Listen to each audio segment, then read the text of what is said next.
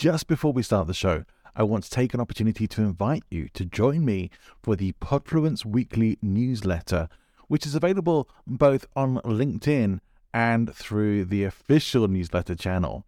Now, if you are on LinkedIn and it's easier for you to follow there, then please just click on the link in the show notes, which will take you straight to Podfluence on LinkedIn, where you can subscribe for free and get weekly updates on Podfluence articles as well as episodes.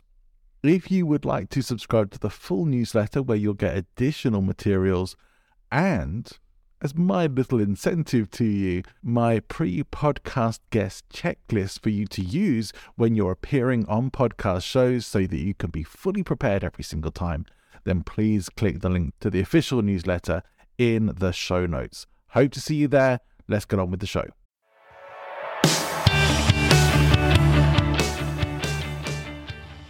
Welcome to the Loki Podcast with John Ball from Present Influence. We use Buzzsprout to upload and distribute the Loki Podcast to all major podcasting networks. If you're thinking of starting your own podcast, check out the link to Buzzsprout in the show notes. You could start your podcast today.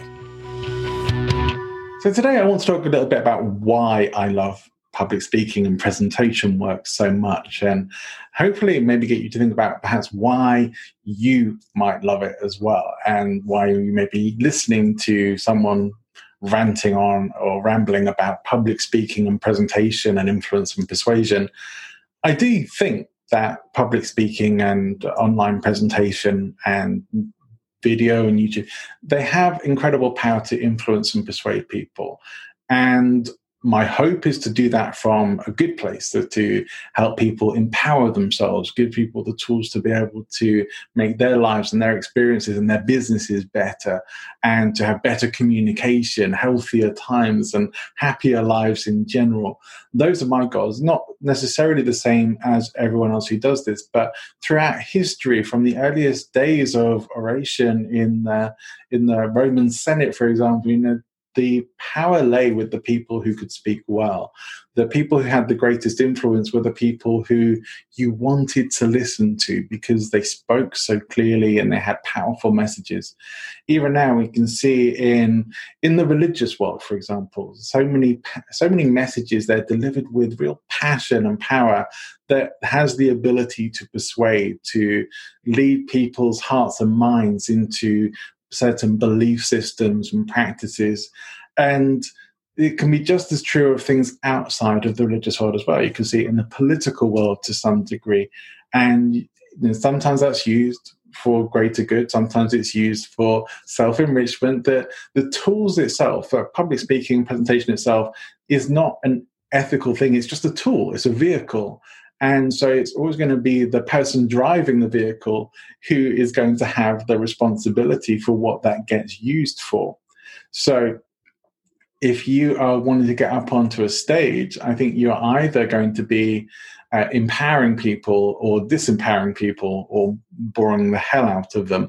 But to have a good reason to get up on stage, I want to encourage people who want to make a positive difference, who I want to do good things, to be of service to people, not by making them dependent, but by empowering them, making their lives better, creating more love and happiness and good feelings, and putting that stuff out into the world. Those are the people who I really want to help and make a difference with, and to have ethical influence, ethical persuasion when you get up on any kind of platform, video or live or otherwise, and to be putting a message out there. So my why for doing this is making a positive difference in the world, being of service to people. That's the whole goal for all of this for me. So anything good that comes from that for me is a beneficial side effect, perhaps. But the heart of what I do and why I do it, same as many of the people who I connect with in the public speaking environments, is wanting to make a difference, wanting to be of greater service, and being willing enough to say all my insecurities about not doing this, all my fears about being judged for putting myself in front of other people, are not as important as my reasons for doing this. So if you don't have a good why for why you want to do presentation work, why you want to do public speaking, why you want to be better at your communication, you're not going to have the stick with it factor that you need as well, because you're not really going to care enough.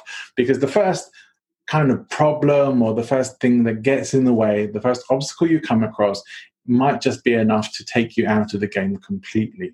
So your why has to be something big enough to push you through whatever potential obstacles or barriers that you might come up against on your journey. And this is a continual journey, and it really is a journey that is for people who are committed to consistent improvement in their lives, lifelong learners with a growth mindset for always looking for improvement, always looking to be better tomorrow than you are today. If that's you, then hopefully you're in the right place. If we aren't already connected, come and connect with me. Say hi. I'd love to add you as a contact as well. We can start to chat. But I hope that you will enjoy hearing this and think about for yourself what your why is if it's something you haven't spent much time on before. On Friday this week, I'll be releasing an episode with a good friend of mine, a guy called Suraj Soda. And Suraj has an amazing transformational journey in his life, which he shares a bit about in that episode. And we talk about things like his journey through the world of marketing and hosting the meetup groups that he does and his own podcast. So let's make sure you tune in for that. If you're not already subscribed, please get subscribed and listen to my chat with Suraj, which will be out on Friday. If you haven't checked out my episode with my LinkedIn expert from last week, John Espirian, please do go and take a listen as well. He's amazing. Do check out the back catalogue as well. I'm setting up some more amazing guests coming through as well, getting some really good responses from people who you're definitely going to want to hear me talking to as well. Have a great week, everybody. See you next time. I hope you've enjoyed this episode. If you have, please make sure to like and subscribe and come back for more great episodes and chats with amazing people.